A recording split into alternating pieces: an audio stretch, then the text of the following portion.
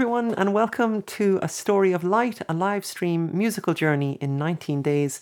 Today is day 7. We're flying along here, and if this is your first time watching, thanks for tuning in. You're very welcome. My name is Luke Slott. I'm a musician in Dublin, and I mainly focus on setting to music the Baha'i sacred writings. And from the 1st to the 19th of March this year, I'm doing this series of daily live streams in preparation for the release of my new album, Home of Light, which is coming out later this year, and which is a collection of new songs based on the writings of Abdul Baha. And if you're not familiar with Abdul Baha, he was the son of Baha'u'llah, the founder of the Baha'i faith, and he's deeply cherished as a role model to Baha'is and friends around the world. And 2021 marks the centenary of his passing, hence the new album this year in his honor.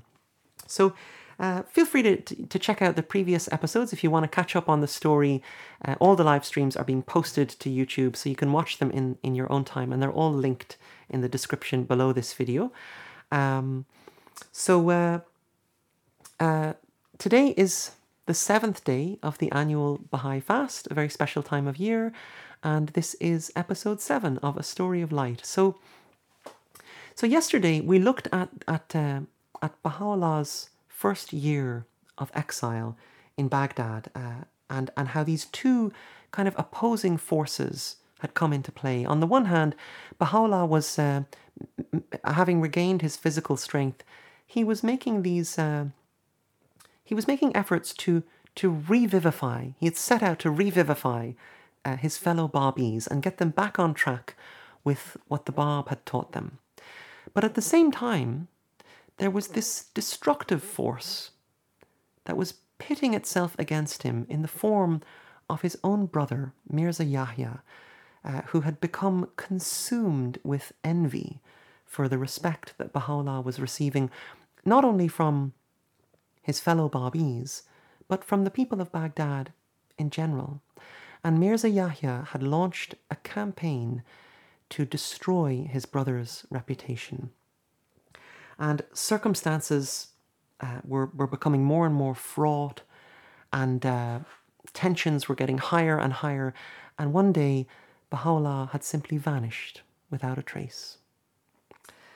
And at this time, Abdul Baha was about 10 years old. And as heartbroken as he was to wake up that morning and find that his father was gone, he trusted his father so much that he knew that there must be some kind of wisdom in Baha'u'llah's disappearance, and he trusted that when the time was right, his father would come home.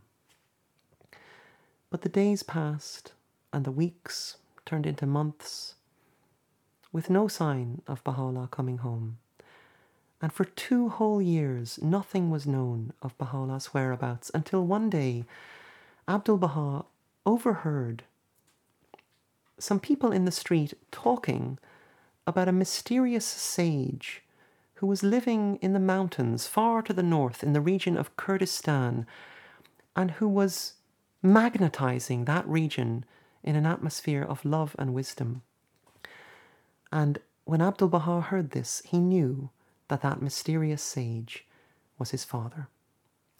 And the wisdom in Baha'u'llah's disappearance is actually explained in his own writings. And so Baha'u'llah had left Baghdad so that his brother could no longer use him as a tool to destroy the Babi community. He decided that what was necessary was for him to simply step away and let the envy that was so consuming his brother just die down like the fading embers of a fire with no more fuel to burn.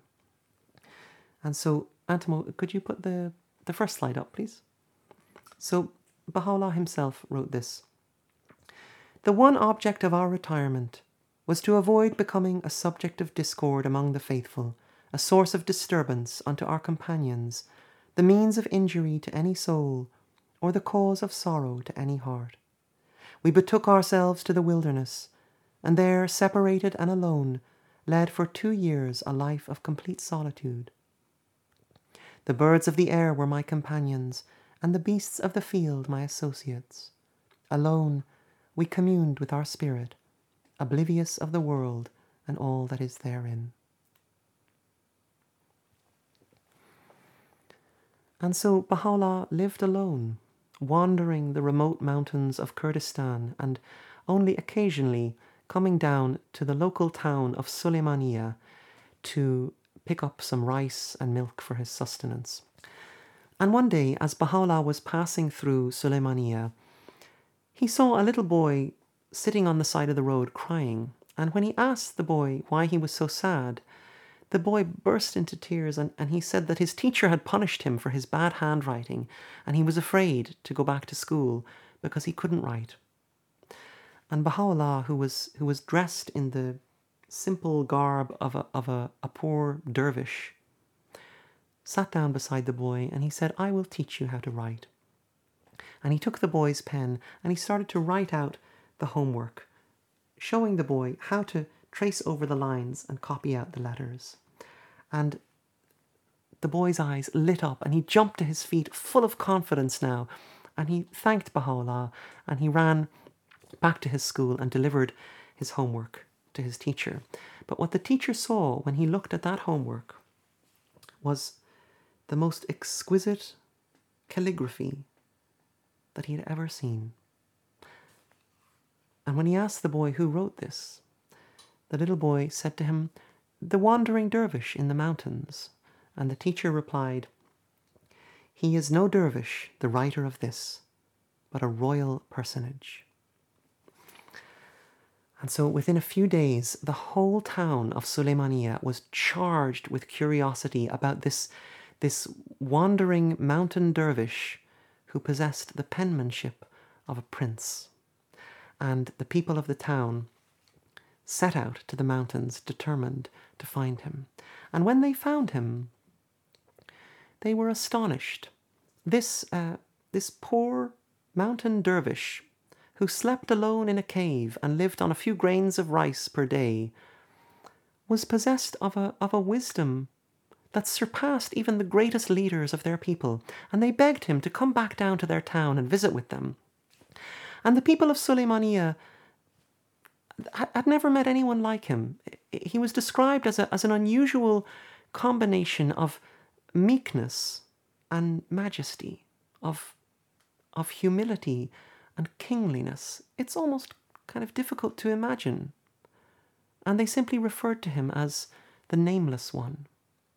And years later, Abdul Baha actually wrote a description of his father's sojourn in Kurdistan. So, Antimo, if you could put up the next slide there.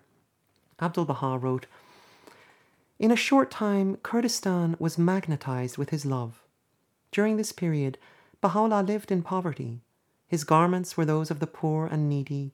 His food was that of the indigent and lowly. An atmosphere of majesty haloed him as the sun at midday. Everywhere he was greatly revered and loved."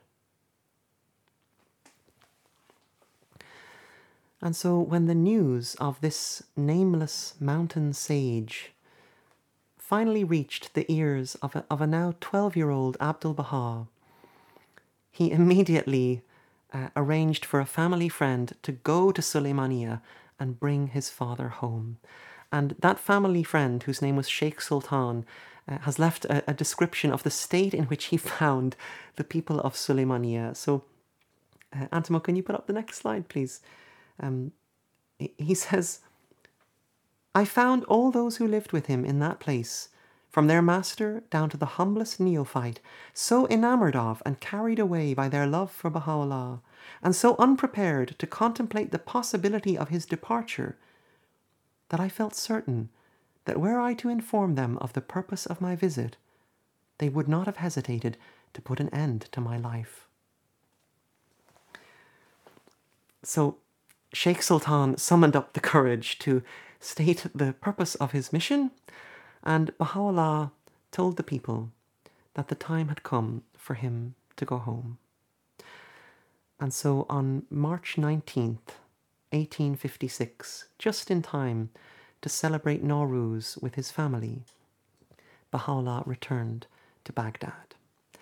And his daughter, Bahia Khanum, describes the moment that he showed up at their door. So, next slide, please, Antimo.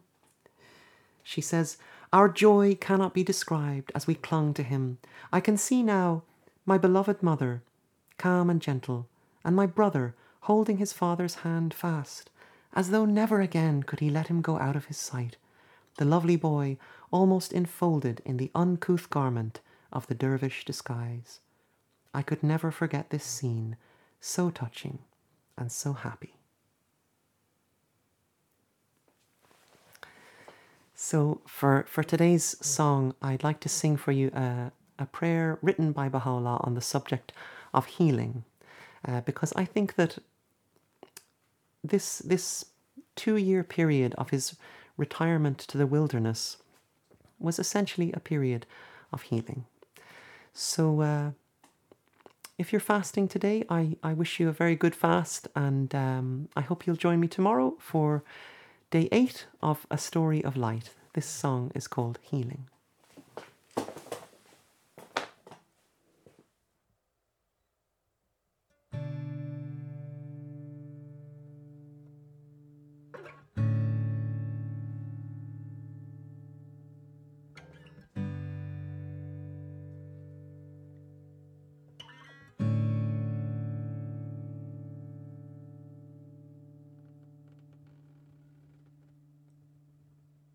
Thy name is my healing, oh my God, and remembrance of thee my remedy.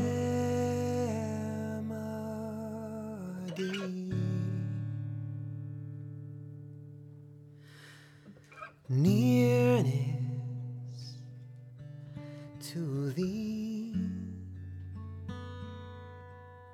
is my home,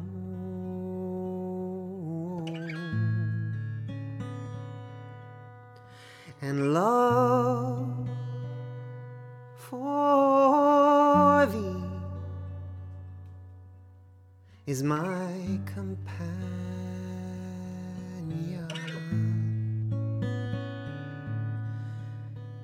Thy mercy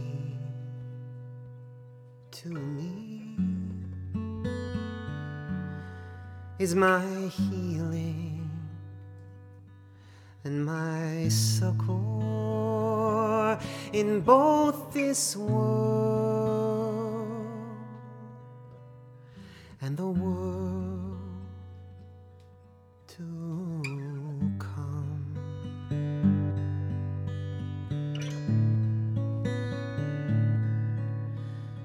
Thou verily art thee, all bountiful, the all-knowing, the all-wise.